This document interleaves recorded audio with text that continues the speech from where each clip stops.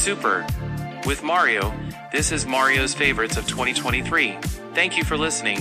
Now here is your host, Mario. That was a great intro, Jason. I couldn't have said it better myself. That is my new real human person podcast assistant for this episode, Jason. Thank you, Jason. What is up, everybody? This is Get Super with your host, Mario. I am Mario. I am the host of Get Super here on the Cinema 7 Network. This episode, I'm going to be talking about my favorites of 2023. That's right. I know we're strong into January now, 2024.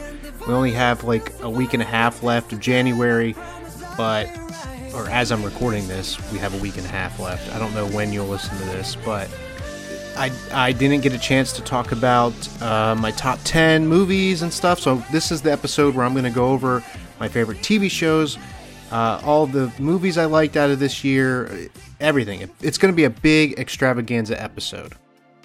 There's been a lot going on since I got to talk to you guys by myself. Me and my friend Gil, I edited and put out the episode. We talked about AEW World's End, and we talked about who should face Roman, Cody or The Rock at WrestleMania. Then me and Steven put out our review of Saltburn, which I'll get into because I'm going to mention some things I wanted to talk more about from Saltburn that I didn't get to mention in that episode. I hope you guys enjoyed that episode with me and Steven. Me and Steven were a little more quiet than normal because his roommate was there, but I did up the sound and things like that. I didn't realize how much I upped the sound in the gain because it created this big boom when we were too loud maybe at times. So I tried to reduce the boom, and I just hope it was a fun episode and you guys got to listen to my friend Steven. So that's all I care about is if you guys listen to those episodes for my friend Gil and you listen to the last episode for my friend Steven. Same with the Christmas edition episode I did with Steven, Laura, Matt, and Brandon, and Matt's mom and Laura's mom. I hope you guys listen to that episode for them. And I forgot, I put out an episode with Chris Hawk, Fire and Ice. Get Super with Fire and Ice. Me and Chris Hawk talked about Indiana Jones because he wanted to talk about it. What else did we talk about? There was a lot of stuff we mentioned. I don't even remember the full episode now. And I was on it. Oh, that's right. We also reviewed Rebel Moon. We talked about Rebel Moon. But go check out Get Super with Fire and Ice. Chris Hawk was one of the original members of Cinema 7.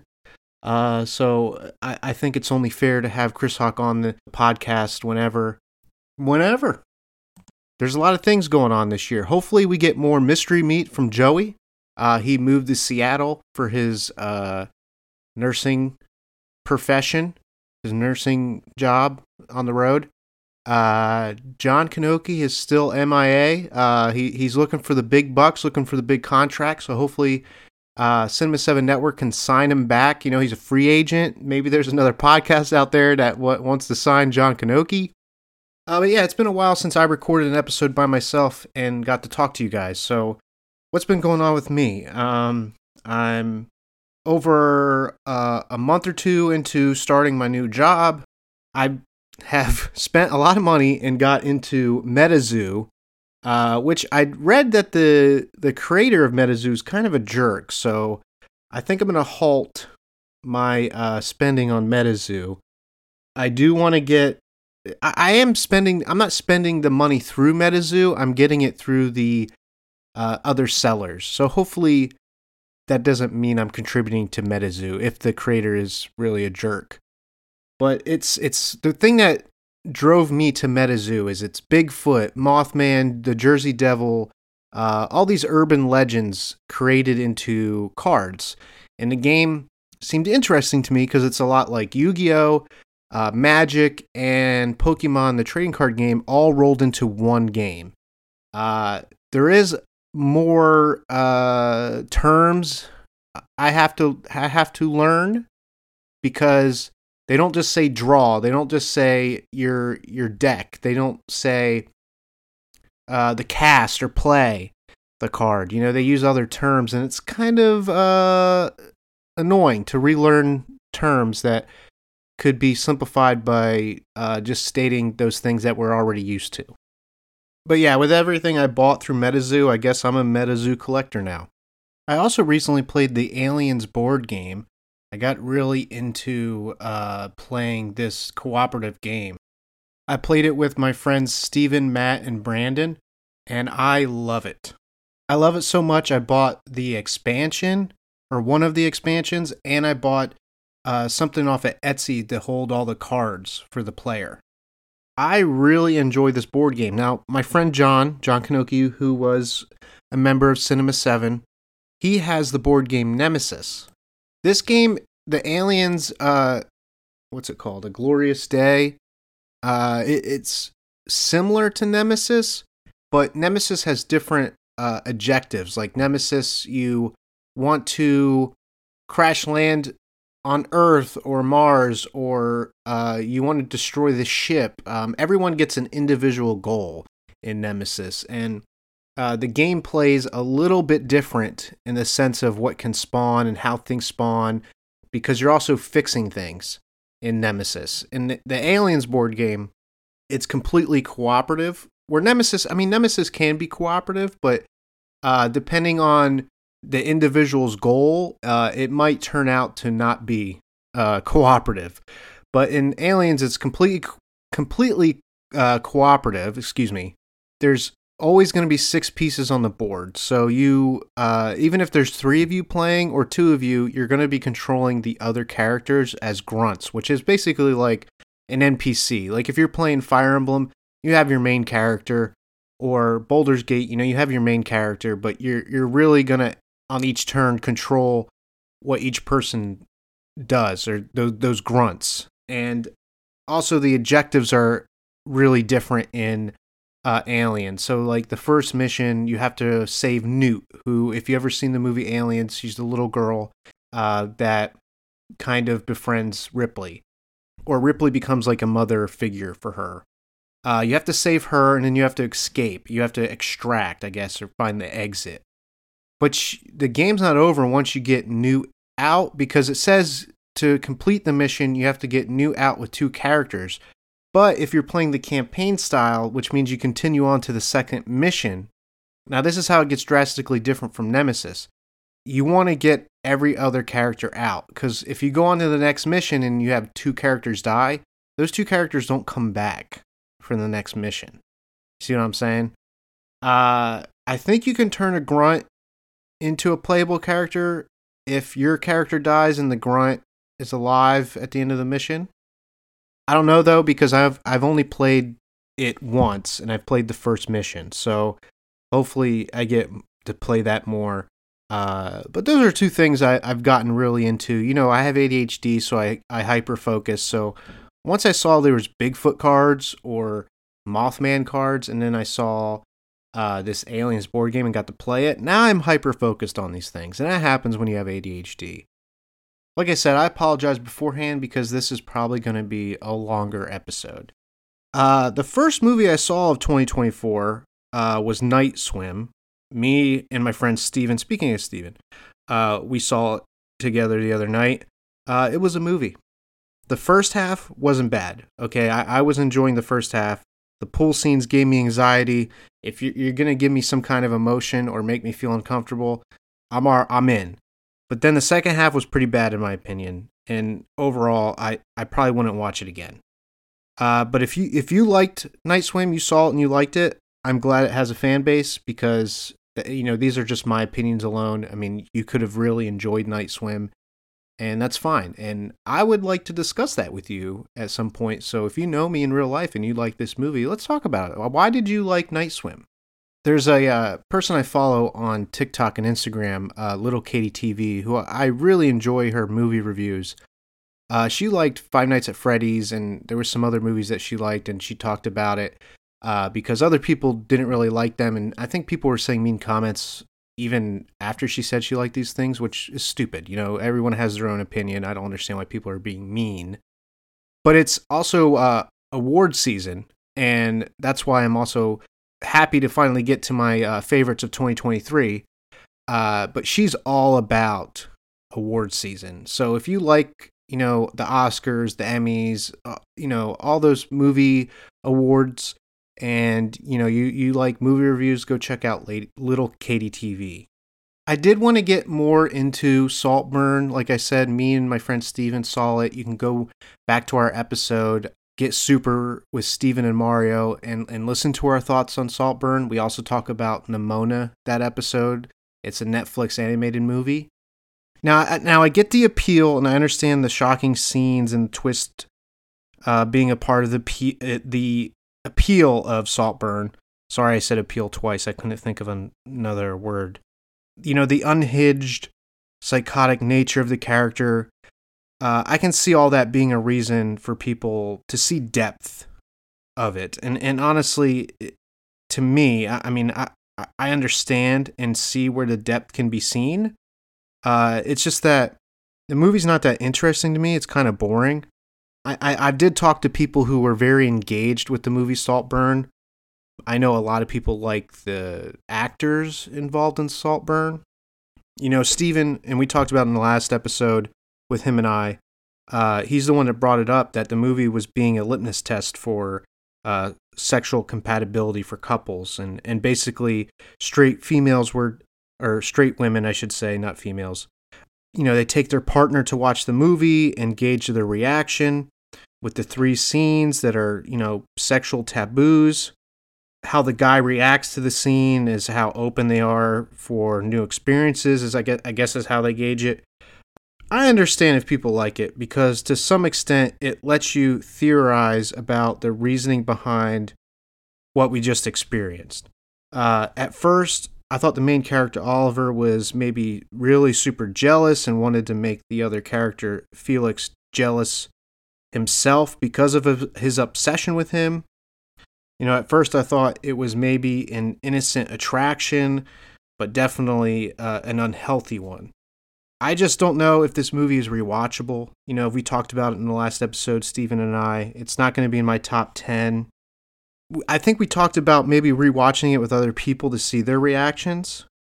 And speaking on the taking your significant other to it, or trying to gauge sexual compatibility through this movie. I'm a sexual person. I have desired for my partner sexually, and I do like to explore my partner's pleasure gauge. I find sex to be an honest desire when you love someone, and even when you have a crush on someone, it is natural to think about sex with your crushes. What it would be like, or the thought that of the sexual adventure. And I believe in understanding each other's fantasies and kinks, or just wanting to know what your significant other wants sexually. I'm a people pleaser. I'm a gift giver, and all these things I highly prioritize with my partners sexually. And I want their sexual well-being to be, I want them to be comfortable in bed. I prioritize their pleasure. It's how I also enjoy the experience, by having my partner enjoy it. I just think society should be more open to explore our sexual desires and fantasies, but definitely not like this, though. Saltburn is unsettling. I will say this movie is uncomfortable. I don't think this movie should be glorified for its unhinged moments, the main character's psychotic nature. Definitely don't explore something for shock value. That is stuff you and your partner should talk about seriously and explore privately for each other, and not for the sake of wanting to try something you saw in a movie. The significant theme of this movie, I think, is more about the rich and the poor, and the rich using the poor, or the rich being very naive and ignorant while trying to devour the lower class. And you could even say that the theme is also the poor eating the rich. And, we got into it a little bit on the last episode with Steven and I, but I just wanted to state that the scenes in this movie should not be glorified to gauge what your significant other is willing to do or not do. Continuing on, Sundance happened this past week. My cousin Luke Nixon, the filmmaker himself, was at Sundance. Kristen Stewart stars in Love Lies Bleeding with Katie O'Brien from Ant-Man Quantumania fame and Star Wars Mandalorian Season 3.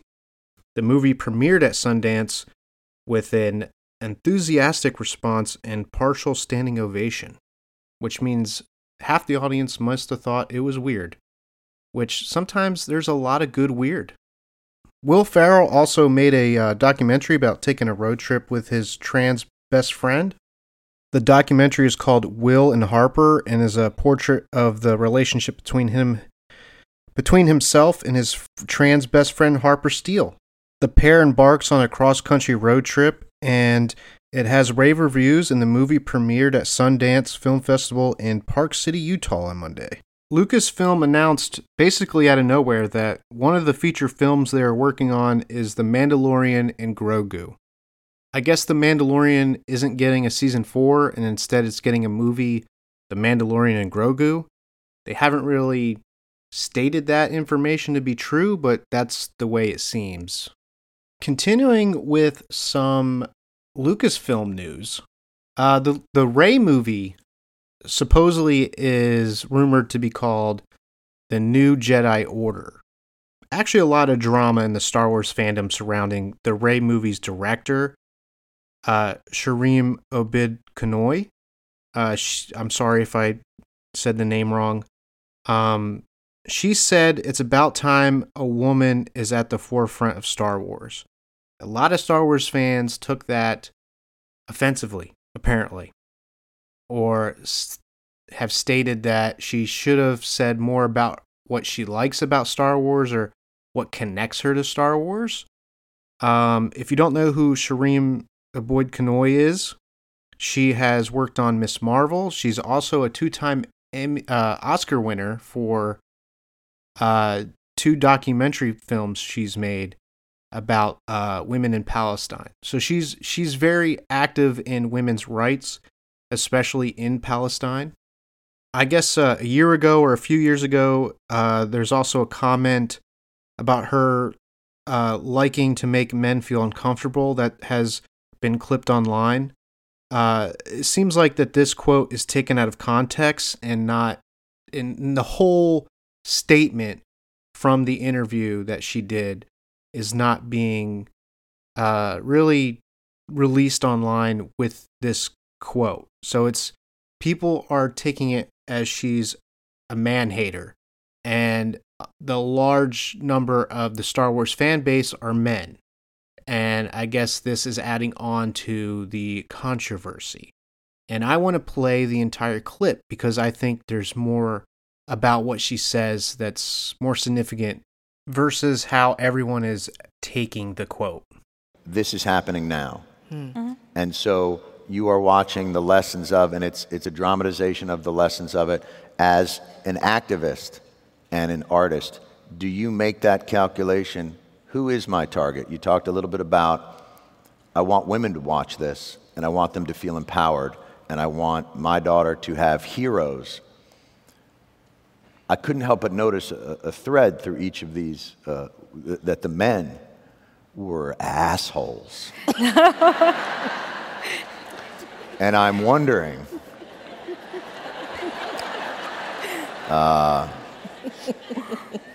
as one of them, what is the balance of activating a force for change, but also trying to permeate that patriarchy, that power structure? And is that a part of the calculation of your art as well? And what's been the reaction to that? Oh, absolutely. I like to make men uncomfortable. I enjoy making men uncomfortable. Not you, just not you. Not you. Point taken. Point taken. But it is important to be able to look into the eyes of a man and say, "I am here," and recognize that.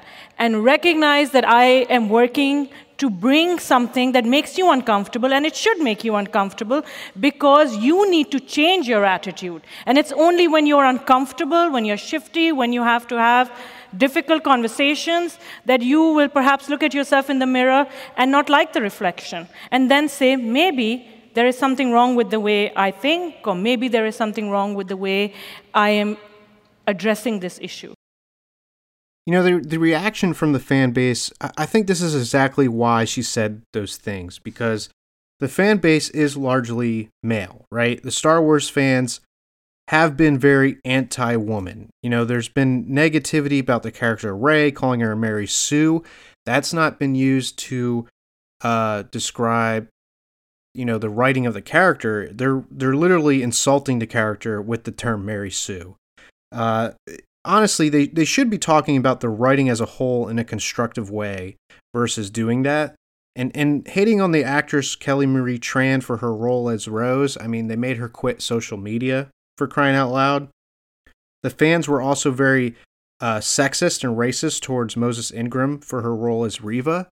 There people in Hollywood and even the Star Trek cast themselves of Strange New Worlds came out to defend Moses Ingram. The fan base was even very racist towards John Boyega, if you remember, when finding out that there was a black stormtrooper in Force Awakens.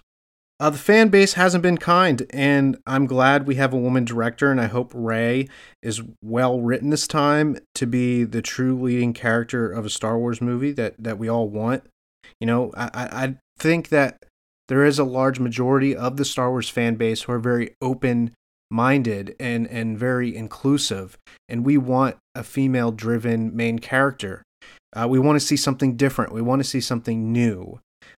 So I hope that this Rey movie is good, because the sequel trilogy was not good. And that's not any of the actors' faults. That is the people behind it, the directors and the writers, to be honest. There is evidence of the male-driven part of the fan base being sexist and racist, and I think as a person who's a part of the Star Wars fandom, it needs to change, and I support Shireen Boyd Kanoy. Sorry if I messed that up again. I'll just call you SOC. And I think she's got a point about actually having a woman take the forefront of Star Wars. And I hope that she makes men uncomfortable, because, you know, let's have better people in the Star Wars fandom. And as she said, being uncomfortable usually provokes change. I forgot to mention, at work, I drew this whale onto a bookmark. And another girl I work with, she colored it, it looked really good. But they displayed the bookmark because they did like a whale theme, because they had the aquarium come and talk about whales with people at the library. And it was really cool. And my bookmark was displayed throughout the city. It was sent to all the city employees, which was really cool. So yeah, and other than that, I mean, I've been playing a lot of Baldur's Gate 3, and I have an argument for why Baldur's Gate 3 shouldn't be Game of the Year. There is way too many glitches for this game to be Game of the Year. There are too many issues. Like, yeah, it's got a great story, it's addictive, but at the same time, these glitches are disgusting. And not only that, like, the way people join your game and you can't delete other custom characters so you can have other friends join, because other friends will join as that person's character if that person's not in the game. Baldur's Gate 3 is not Game of the Year.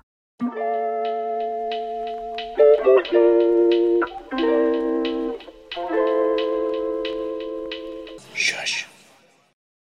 But let's get into my favorites of 2023, my top 5 shows, my letdowns, my movie honorable mentions, and my top 10 movies of 2023.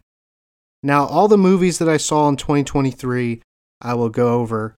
I saw Megan, A Man Named Otto, Knock at the Cabin, Ant-Man and Wasp: Quantumania, Scream 6, Creed 3, Dungeons & Dragons: Honor Among Thieves, John Wick Chapter 4, Cocaine Bear, the Super Mario Bros. Movie, Shazam! Fury of the Gods, Air, Guardians of the Galaxy Volume 3, Shin Kamen Rider, Spider-Man Across the Spider-Verse, Transformers Rise of the Beasts, The Flash, Evil Dead Rise, The Last Voyage of the Demeanor, Barbie, They Cloned Tyrone, No Hard Feelings, The Mall, The Creator, Dix the Musical, Five Nights at Freddy's, The Marvels, Mission Impossible Dead Reckoning, Blue Beetle, Godzilla -1, Hunger Games Ballad of Songbirds and Snakes, Indiana Jones 5, Leave the World Behind, Onyx the Fortuitous and the Talisman of Souls, Talk to Me, The Holdovers, Iron Claw, Aquaman and the Lost Kingdom, Rebel Moon Part 1, Child of Fire, Equalizer 3, and Nimona.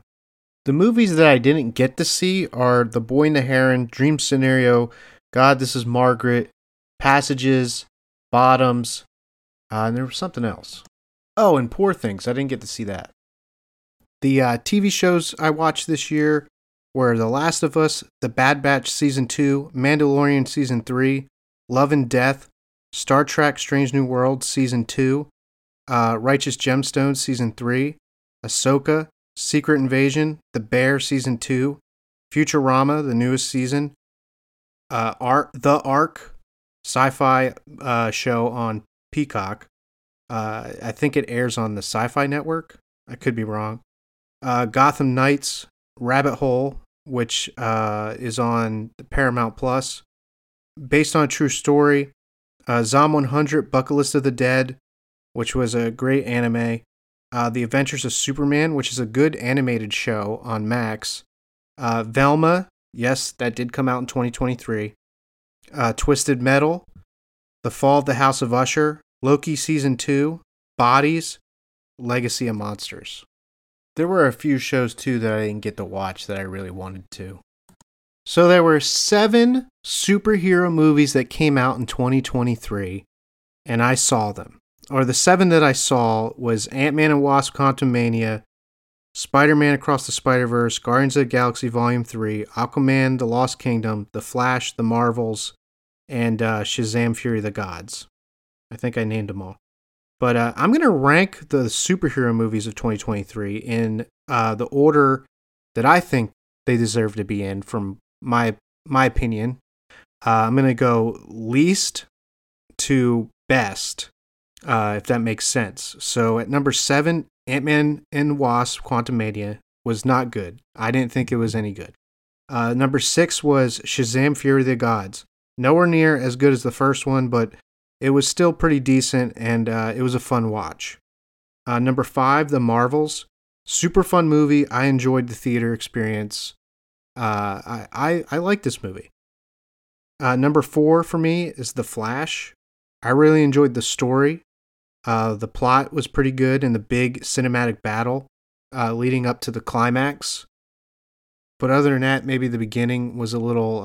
It was a little slow getting to where I liked it. If that makes sense. Like the first half setup was okay, and then it had me in the second half. Number 3 was Aquaman: The Lost Kingdom. Had a hero's journey. Definitely had some cheesy acting, some corny lines. Was definitely very cartoony at times, but it was very fun. Had great pacing, and the story beats were really well done. Number 2 is Guardians of the Galaxy Volume 3. It was an emotional, good send-off for all the characters. And the best superhero movie of 2023, I think, is obvious. It's Spider-Man Across the Spider-Verse. At least for me, it was the best superhero movie.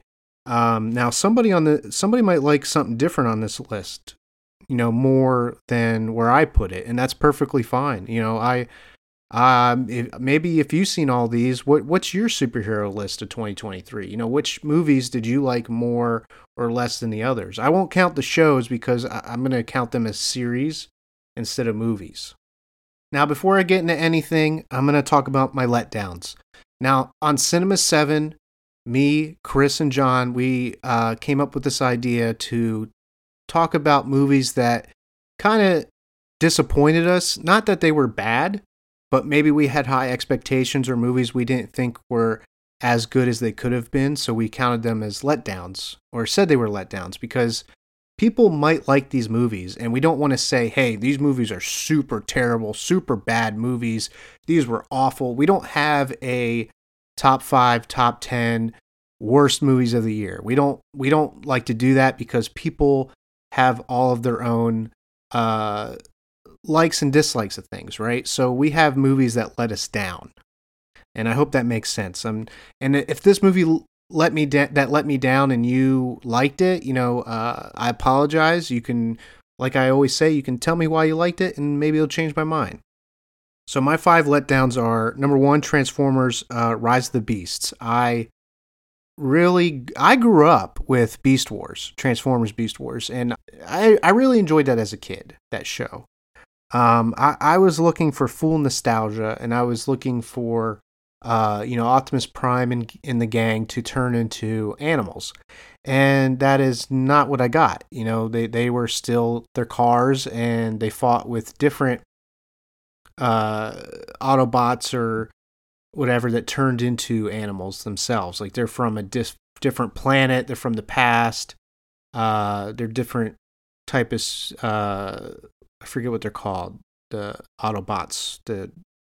I don't know, it wasn't Optimus Prime turning into a gorilla, it was a different guy who was different Prime turning into a gorilla, and that disappointed me.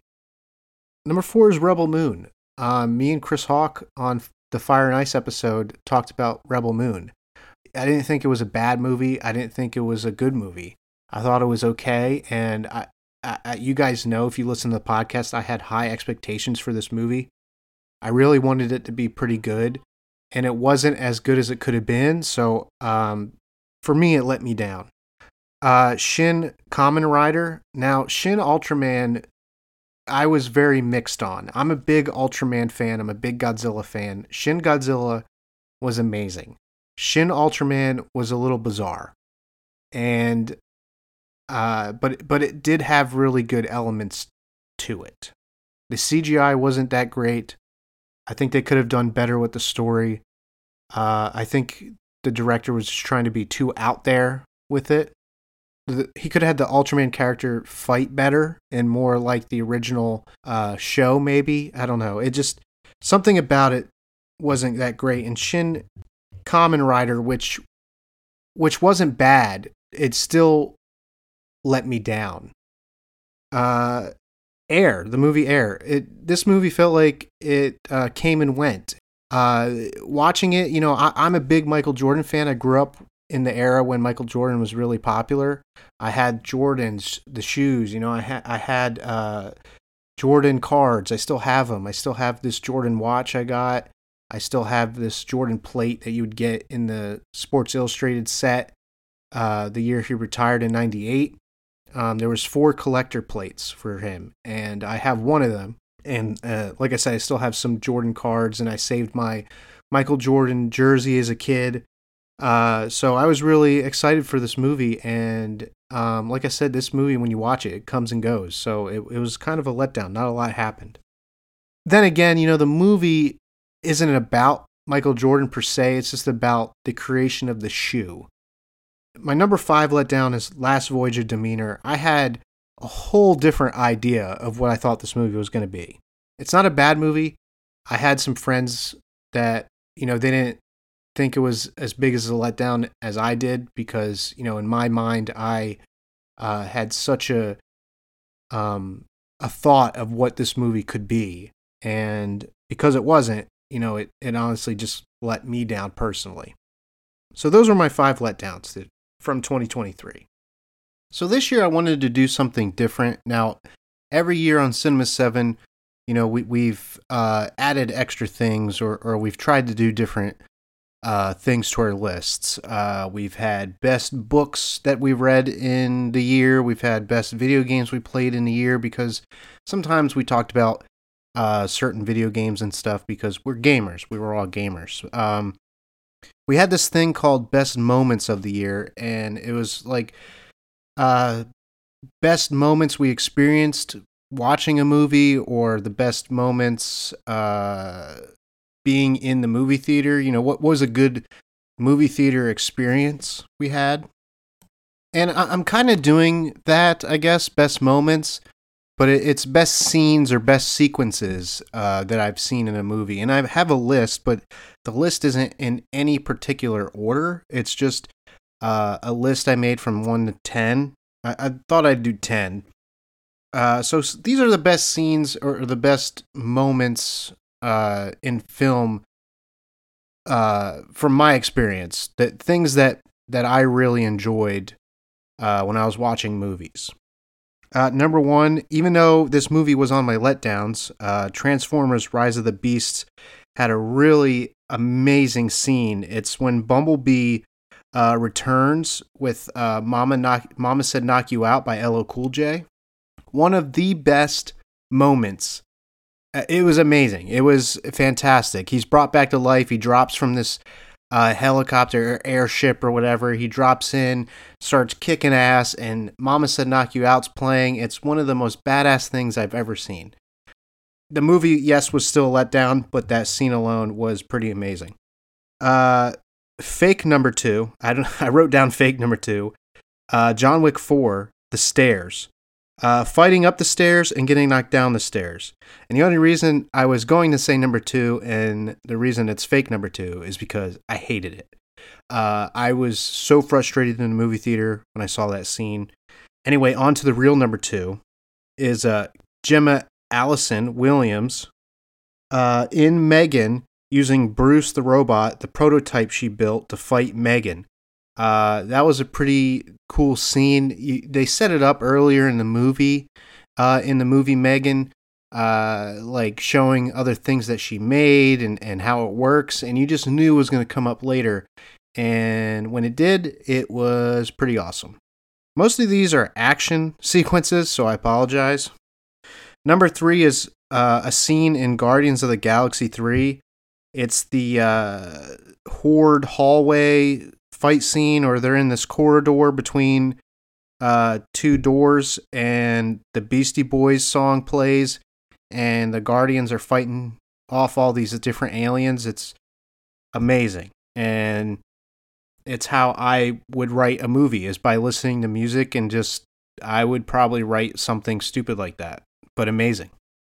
Fake number 4 is Dix the Musical, Flying Vagina Saves the Sewer Boys. It was yeah, it was just simply great. Real number 4 is The Flash, when The Flash and Michael Keaton Batman save Supergirl. I thought that was a really good sequence, or a really good scene. Number 5 is in Ahsoka, the TV series on Disney Plus, Anakin teaching Ahsoka one last lesson.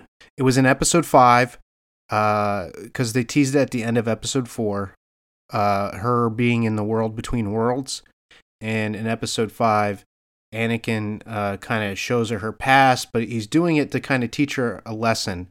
And I think it's pretty neat that anybody can interpret what the lesson is differently. And I thought it was a really good moment.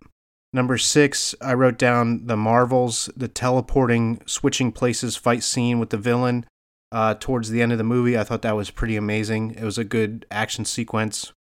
Number 7 is The Hunger Games, the Ballad of Songbirds and Snakes, when Snow is finding the stolen weapons hidden from the district police in the floor of the cabin they go to.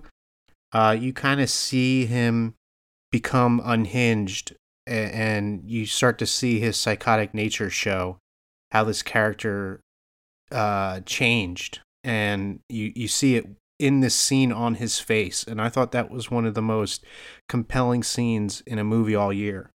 And it wasn't from a Golden Globe or Academy Award movie. Number 8, Godzilla -1. This is probably one of the most amazing things you'll ever see if you go to see Godzilla -1. I think it's still playing, and on January 26th, they will be having Godzilla -1 back in theaters in black and white, and you have to go see it just for this freaking scene alone. Godzilla is chasing this little pontoon boat collecting mines left behind from the war, and it's... I don't even know how else to describe it other than spectacular. Number 9 is Mission Impossible Dead Reckoning, the 50-minute train sequence. It was the best part of the whole movie. And at number 10, I put Zac Efron running the ropes in the Iron Claw. Have you heard me and Chris Hawk talk about it on our Fire and Ice episode? I mentioned that I thought Zac Efron was the best wrestler in the movie out of all the other actors. And he ran the ropes really well in this scene, and it shows, him just getting ready, training, doing cardio. And if you've ever run ropes before, it's not very forgiving. So, but there is an adrenaline rush to it. So I really enjoyed this scene as someone who has been in a professional wrestling ring and have watched professional wrestling and been involved in training and watched training. So let's get to my favorite TV shows of 2023. I think I already went over all the shows I've watched. So I'm going to go over my honorable mentions. These are 3 shows that I thought are worthy of being in the top 5, but, I didn't know where to put them. And I only wanted to do a top 5 for TV series because that's what we've always done on Cinema 7, even though this is Get Super with Mario. Honorable mentions. I put The Bad Batch Season 2 on Disney Plus because if you're a Star Wars fan, if you like the Clone Wars, I think you'll really enjoy The Bad Batch Season 2. It was a lot better than the first one. It had more emotion behind the storytelling and the character development. Number 2 on my honorable mentions is The Righteous Gemstones Season 3 on Max. Super hilarious, my kind of comedy. The way it makes fun of super churches and stuff is amazing. And everyone does a fantastic job in this show to be funny, and John Goodman is the glue that holds everything together. Monarch: Legacy of Monsters. I didn't expect the show to show Godzilla in it, and it did. It was more than I was anticipating. It showed a lot of different monsters and them hunting monsters and the start of Monarch, which I really enjoyed. It was kind of a mystery element, but also an origin story for Monarch and for certain characters, like John Goodman's character that you see in Kong Skull Island. There's a family element to this show. Kurt Russell is really good in it. His kid, I think, does a better job than his dad in this show, playing the younger version of this character. He wasn't very good in Night Swim, but he was good in Monarch: Legacy of Monsters. If you're a Godzilla fan and you like the newest American Godzilla movies, check out this show on Apple TV. Did I say Max before? I don't remember. So my top 5 favorite shows. Now, I've never had an anime on my top 5 favorite shows, but I have had an anime movie in my top 10 movies before. That was Your Name. At number 5, I have Zom 100 Bucket List of the Dead. This was a really good anime. I really enjoyed it. The first episode is really good. It hooks you.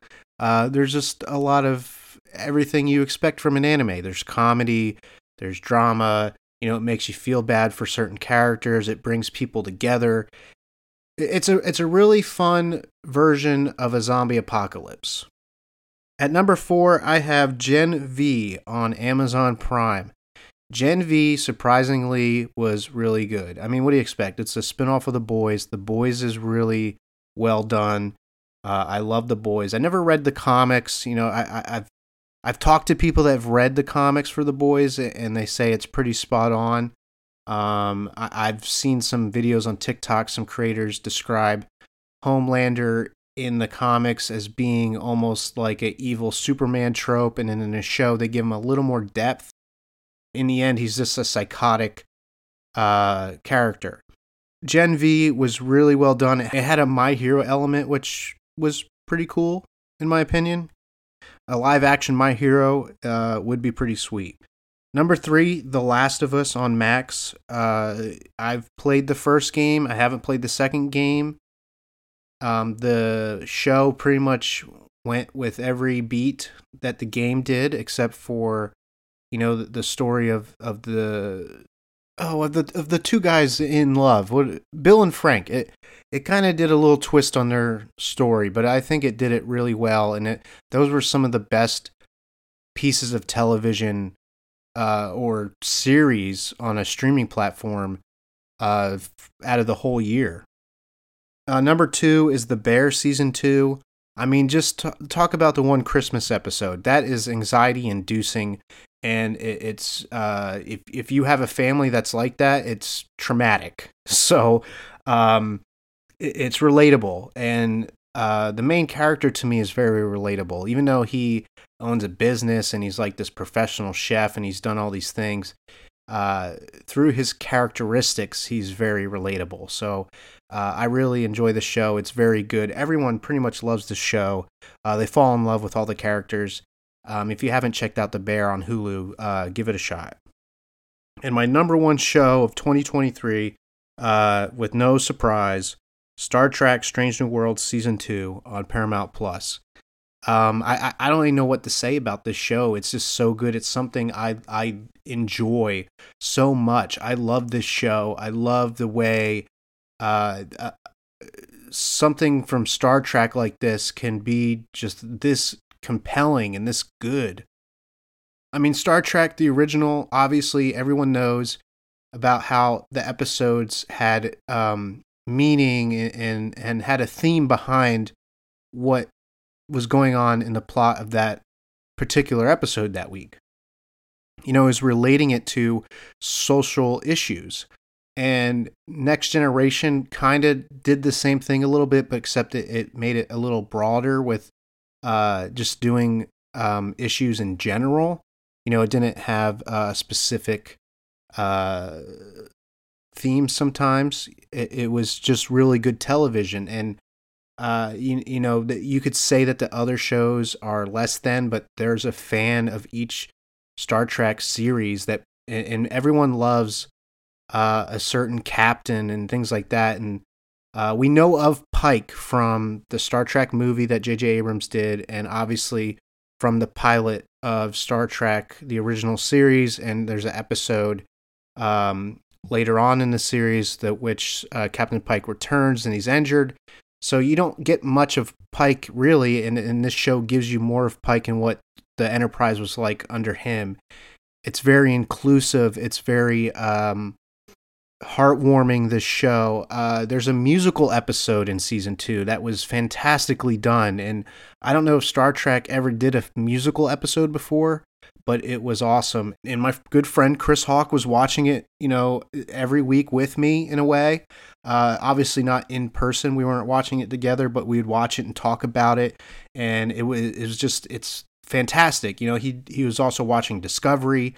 I believe his wife's family is real big in the Star Trek, so it was just really cool to talk about it with someone and just love all over a TV show like this, or a series.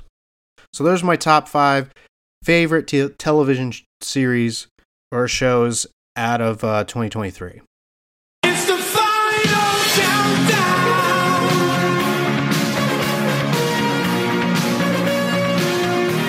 The final countdown. So let's get into the heavy hitters, the top 10 movies, my top 10 movies, my personal favorite, my list, whatever you want to say, of 2023.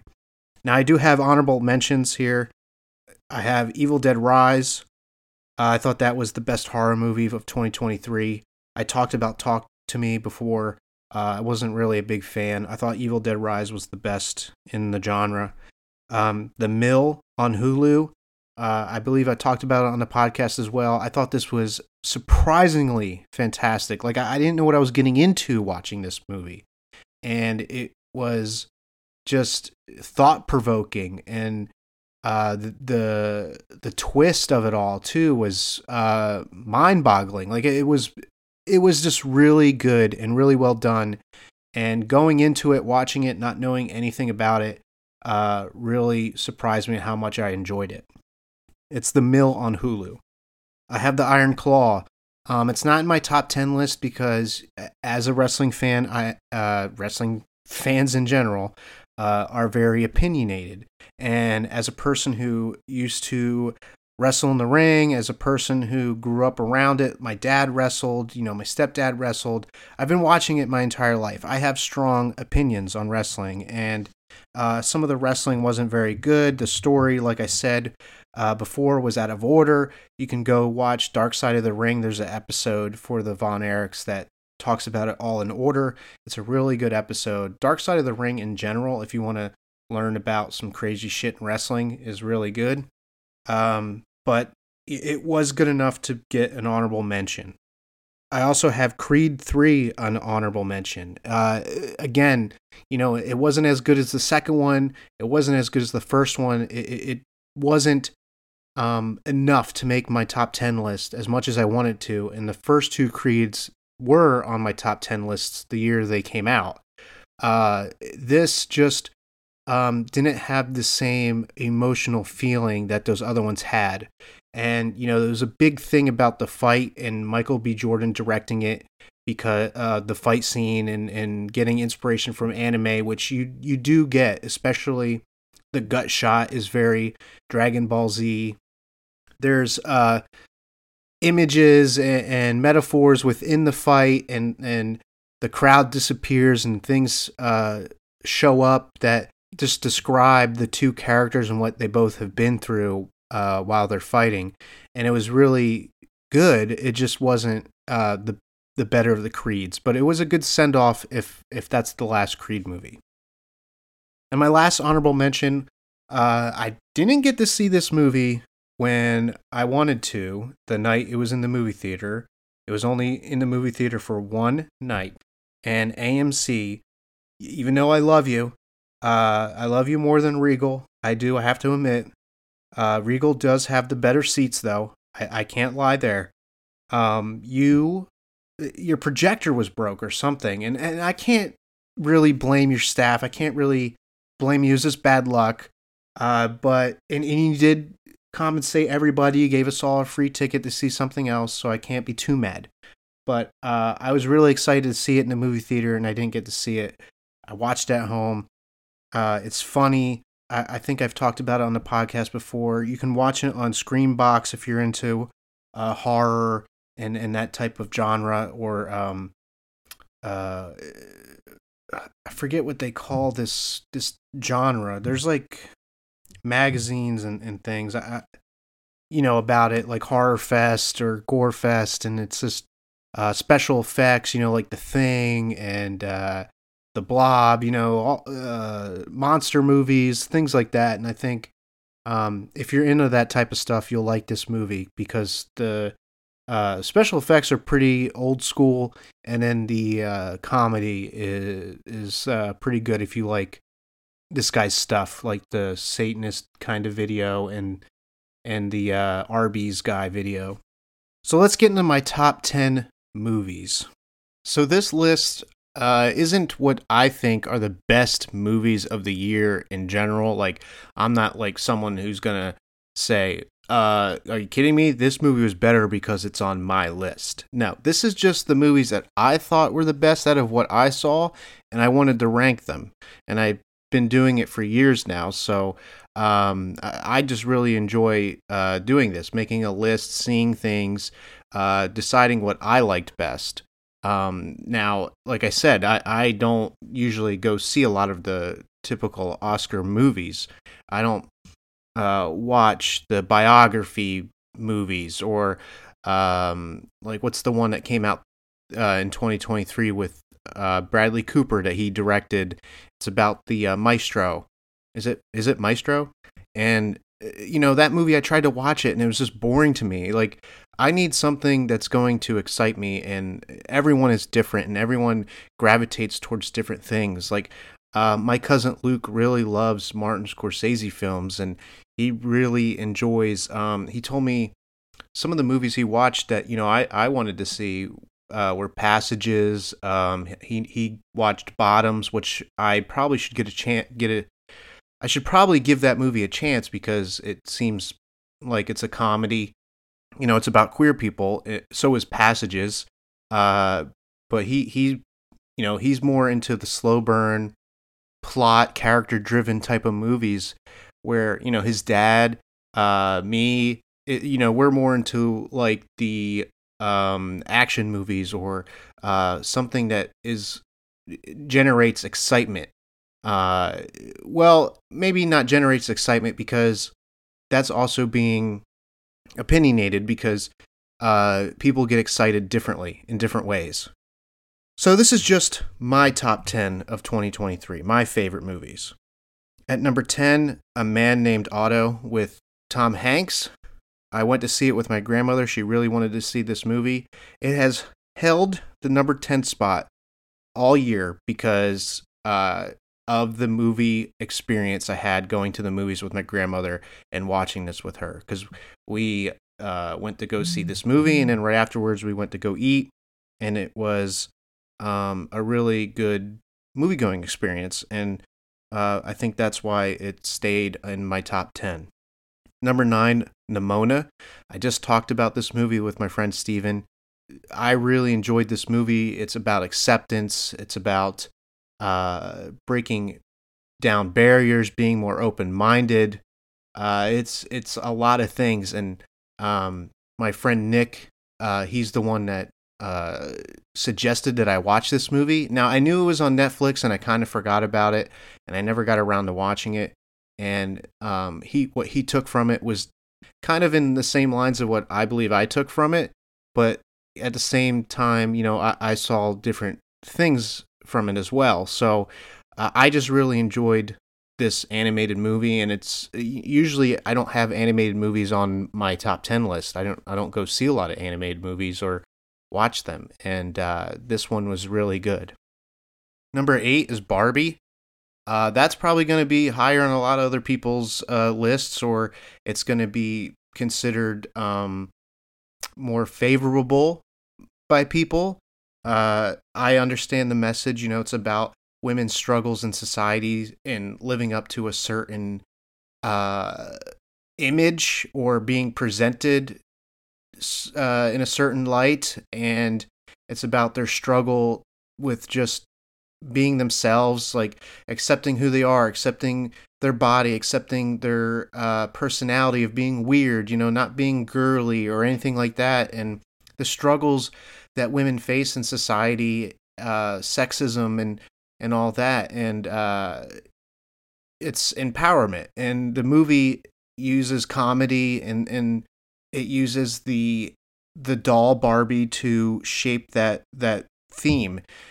It was really well done, and I have a friend that thinks maybe the comedy stuff kind of diluted the message, but I think the message is still there, and I think it's very, hopefully, easy to see. Now, older people or like my grandfather who said that movie was bad, he is just old-fashioned, and he doesn't understand not only comedy of today, really, but maybe he just has his own version of comedy that he likes or things that he finds funny.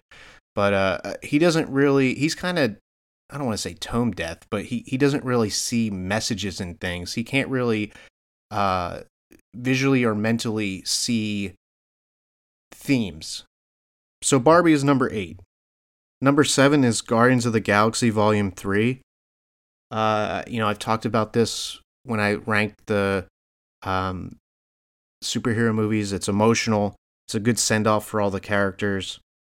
It's cool to see Rocket Raccoon get the spotlight in this movie and see that character be brought to the forefront more instead of just the side, goofy wild card type of character.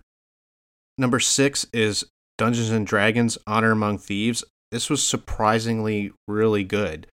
It is funny. It is comedic. I play D&D with my friends. I play Baldur's Gate. You've heard me complain about it. I enjoy seeing it represented on the big screen. There's a lot of references and things that I didn't understand because I'm not that big into D&D. I only play it to play with my friends, and I like the improv element to D&D, and I like being goofy and being a character. Pretending, combat is more fun to me than role-playing sometimes. Sometimes role-playing is more fun than combat. It was surprisingly a very good plot, and it was highly enjoyable, and I couldn't find, I don't know, it surprises me that it's here, but it's surprising solidly good. Number 5 is The Holdovers. You can watch it on Peacock. Now, it is award season, so it's getting nominated for a bunch of stuff. I think it was just nominated for Best Picture by the Academy Awards. Paul Giamatti is getting his flowers for his role in this movie. I saw Dominic Sissoko won an award for his role in this movie. I think that's good. I don't know. I didn't look up to see if he was nominated at the Academy Awards, but he did really well in this, and I think he should be nominated. Divine Joy Randolph was really good in this movie as well. She was the lunch lady, Mary Lamb. I watched this movie with my cousins and my uncle and my aunt on Christmas Eve, and not only the combination of it being good, but watching it with my family just made the experience really enjoyable, and I think it made me like it more, and I just really enjoyed this movie, and then that's why it's in the top 5 here. Number 4 is The Creator. Gareth Edwards, I think, knocks it out of the park with this. He did great with Godzilla in 2014. I don't know how much control he had over Rogue One because there's so much stuff coming out about how it was rewritten and restructured, and they brought in different director and all this. But you know, if he had majority control of Rogue One, I want to give him the credit for that, because Gareth Edwards, I think, is very good and very underrated still. And this movie, the originality, the plot itself, obviously we've seen this type of stuff before, but the way this movie showcases the characters and the acting behind it is really good. It kind of rushes through some parts a little bit. You know, there's a lot of different locations that they go to throughout this movie. It's really, really good. I don't know how else to describe it. It's awesome. It's original. I feel like this should be nominated for Best Original Screenplay or something. Like, this just was so fresh. It was such a good take on science fiction and the whole android robotic scene that I really dug it. Number 3 is Knock at the Cabin, starring Batista and Ron Weasley, because that's what he's known as to me. But this movie was number 1. It was also number 2, and then it finally landed at number 3 on my list. But it is still in the top 5 because the acting was so good. Like, this acting was phenomenal. Like, I was surprised how much I liked this movie. I can see people hating on this movie. I can see people thinking this movie was a waste of time. To me, the acting is what got me through it. The acting was spectacular by everyone involved. The little girl, Kristen Chu, who played Wen, she was great in this movie. Jonathan Groff, obviously, you know, Mindhunters on Netflix. He's in Hamlet. The guy's amazing. Nikki Amuka Bird, she was fantastic in this movie. Her emotional scenes, like, you know, they say lost in the sauce. I was lost in the sauce on the acting in this movie. Like, I think you should give it a chance. I think you would get, like, just lost in the acting and the characters. It was really good to me and really enjoyable. And yeah, the plot was okay. The ending was meh, but you know, the acting is what really carried this movie. Number 2 is Godzilla -1. If you've been listening to Cinema 7 or you've been listening to Get Super, you know how much of a Godzilla fan I am. I own almost every Godzilla movie. I have all the Gamera movies. I have a lot of the Ultraman shows. I think I'm only missing a few. I love kaiju stuff. I love the theme of the first Godzilla, like humans, you know, the atomic bomb metaphor. Godzilla is one of my things that I'm into, and I was going to see this regardless. Now, Godzilla, I don't think is in this movie as much. You know, he doesn't really do a lot by the standards of what he does or what you see he does in other Godzilla movies. Because he's kind of like mini Godzilla in the beginning, and then there's the boat chase, which I described as one of the best scenes ever. Then, you know, he goes to the city, and then there's the end battle, which he doesn't really cause a lot of destruction there. You know, it's kind of him just struggling to survive as the humans kind of kick his ass. But this story is so much more than Godzilla. It's, you know, World War II, post-World War II. It's about a man who's struggling with his self-respect. It's about a family or people finding, you know, this family out of necessity. The main character, who was a kamikaze pilot, chose, he was scared, you know, which is normal, and he was made to feel bad because he didn't honor his country by sacrificing himself, and you know, he feels bad about it. He regrets it. It causes a lot of self turmoil. He meets this girl who has this child, you know, who's for some reason on the run. So she stays with him. And then he finds out that this child's not even hers. You know, some family gave it to her to take care of because she was there in the area, and family died. So now they're taking care of a child that's not theirs. He's taking care of this woman who he doesn't really want to be with. But they create this home and this family. And the way the character learns to want to live again, because he kind of is sad. He wants to die. He wants to make up for what he didn't do during the war. He puts a lot of stress on his shoulders. Not stress, but he's putting a lot of what happened to Japan on himself, and it's just a great story. It's great storytelling. And they made the movie for like $15 million. And the special effects are spectacular for that. And it was nominated at the Oscars for best special effects. But I think this movie should be nominated for best foreign film, best picture. Like, this was fantastic. I mean, the actors should be nominated for crying out loud. They were beyond believable.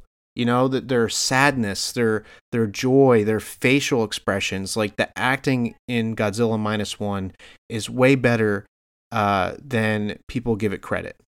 And it's funny that the lead actress in this was in Shin Kamen Rider, which I didn't know until I looked it up. You know, it's part of that Godzilla, what else, you know, Ultraman. It's become this part of this franchise, the Shin franchise, and so I had to see it. But Godzilla -1, number 2, as a Godzilla fan, I want to make it number 1, but my number 1 movie of 2023 is Spider-Man Across the Spider-Verse. The cliffhanger alone makes you so anticipated for the next movie. My friend Doug really hated the cliffhanger, and I understand. He explained it in nauseam why he didn't like it. But I love cliffhangers because it wakes something inside you, excitement, anticipation. Like, you're ready for the next thing. You know, the cliffhanger is amazing. It sucks because you're not going to get said thing for a while. I remember when me and my ex were watching Attack on Titan. I think it was the first part of season 4, and I didn't want to watch it. I wanted to wait till it was all out, and she was like, "No, we have to watch it." I was upset because it ended on such a cliffhanger, and we had to wait for so long to get part 2. But it was exciting, and you can't beat that feeling. You can't beat how you feel at a good cliffhanger. And this movie, the plot was good. The characters were good. The voice acting made you believe that these animated characters were real. And I can't say any more awesome things about this movie because honestly, I don't see any faults in what they're doing with it. It's got to up the stakes, hopefully, and hopefully it's just as emotional and just as relatable. That's the thing about Spider-Man and all of Spider-Man characters. Is like you find a way to relate to these characters, and they always learn a lesson. And the way that they get themselves out of situations, like they figure things out, and their survival tactics. Like if you're playing D&D, you roll survival to figure something out, right? It's their intelligence is a fun part of how they get out of said situation, how they figure it out, and how you find out after the fact. It's not like during it, you're like, oh wow, they figured that out. That's pretty cool. They set this up the whole time. I don't know if I'm making any sense, but Spider-Man Across the Spider-Verse is my number one movie of the year. So those were my favorite things, my lists of 2023. If you're my friend, please share what were some of your favorite things out of 2023. Tell me your favorite books. Tell me your favorite video games. I don't care. Tell me your favorite wrestling matches. Some of my favorite wrestling matches last year involved not Jay Briscoe, but Mark Briscoe. And something about him just is, I don't know. He's on a different level. Watch the match with him and Jay White. Watch the match with him and Jay Lethal. Like those matches, I think are the best matches of the year. And nobody's going to think so because there's not high stakes involved. But what was there was the emotion, the crowd, the way they pulled you in. Something about Mark Briscoe that has the crowd really into him, and how he can use that to put together a great story in the ring and structure a match is amazing. And I think he was involved in some of the best matches of the year. Obviously, there was MJF and Bryan Danielson in the Iron Man match, which wasn't bad. I think MJF kind of goes overboard sometimes, or a little too much with his antics in the ring. And antics isn't the way he acts or his attitude, it's his selling sometimes, and then how ridiculous he doesn't sell right after the fact. So, it's still one of the better matches of the year. There's not a match from WWE that really sticks out to me. I'm trying to think. Will Ospreay and Mike Bailey was pretty good to watch.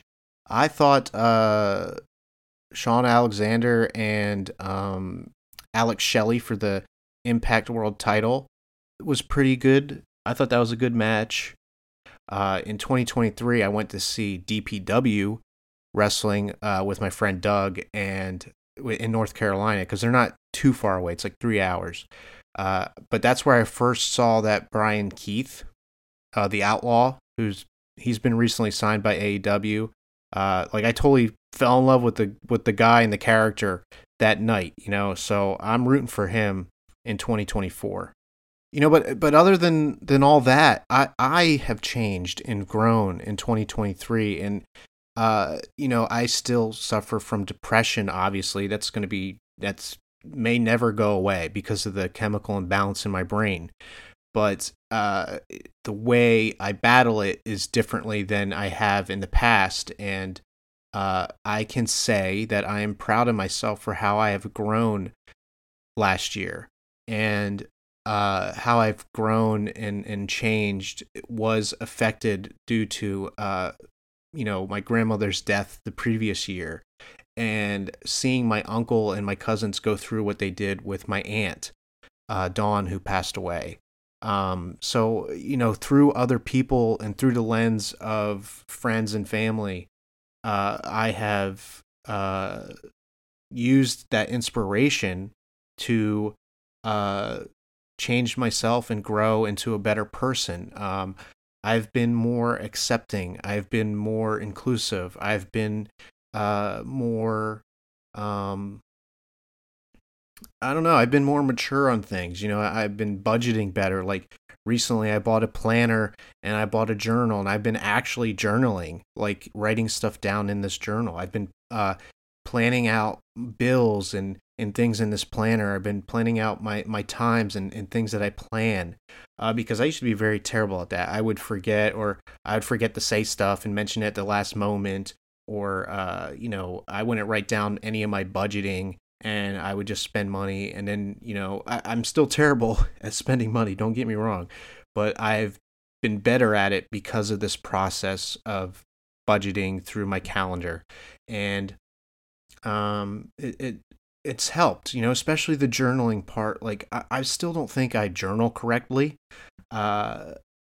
I'm trying to just write down feelings and emotion, but it's really just me trying to motivate myself to be better in situations, not to overshare, not to, fawn over people that I like, or, things like that. Like, I'm trying to improve myself while writing it into the journal. Like, things I want to be better at, I'll write that into the journal, so that I not only do I read it back to myself, but I'm actively writing it down so that I can change it in my mind.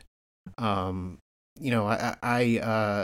have met new friends last year, or I don't say new friends, because I knew of Matt, and Steven's new, so I've made friends with Steven. That's a new friend. And they have also helped me grow and change by just observing them and how they do things. And the people I work with now too, like seeing the way they interact with people, or seeing how they handle things, it seems more professional, I guess. And maybe that's just the way my mind is growing. I see those things more. I'm able to learn from other people more. And I don't think there's any shame in learning from other people. The beginning of last year or 2 years ago, I was trying so hard to change to be what, my ex wanted me to be. I was like, I need to be this person. Maybe she'll come back if I'm this person. And now I'm starting to learn that I can just be a better version of me for me. And it's taken a while to get there. And even through therapy, where they were trying to install that into me, it wasn't really working. So I had to go through the trials and tribulations. I had to make the mistakes. I had to learn the lessons myself, and really reflect and think about it to get to this point. And, obviously it's a struggle. It's not fully complete. You're never fully complete, because you're always working on yourself. I just have other people to thank for that. And I am very grateful for the people in my life because of that. And even though I miss my grandmother, and I do miss my ex, because I really cared about her, but I'm glad that those things happened in a way, because they helped change me and shape me into the person I am now. And it's sad, but also I'm very proud of who I've become. So I hope everyone is trying to create new perceptions of themselves. I hope everyone's trying to have new outlooks and just look at things differently, and grow in better ways. And I apologize, I was getting emotional. And like I said, changing and growth is different for everybody. So it's not the fastest who wins the race. It's just how you get there.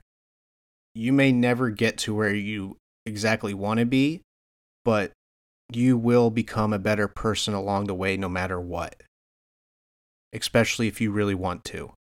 So to everyone out there, I hope you have a great 2024. I hope you have a better 2024. I hope you get super, or stay super, in 2024. And look, I got to thank my podcast assistant, my real life human non-AI podcast assistant, Jason, for this episode. Thank you. I felt like I needed an assistant for my favorites of 2023. Anyway, here's to everyone having a really good 2024. And of course, if you're feeling better about yourself in this current moment, you wouldn't have gotten here without the mistakes and lessons of the past and the things that you've been through. I'm not wasting no more time, 'cause here I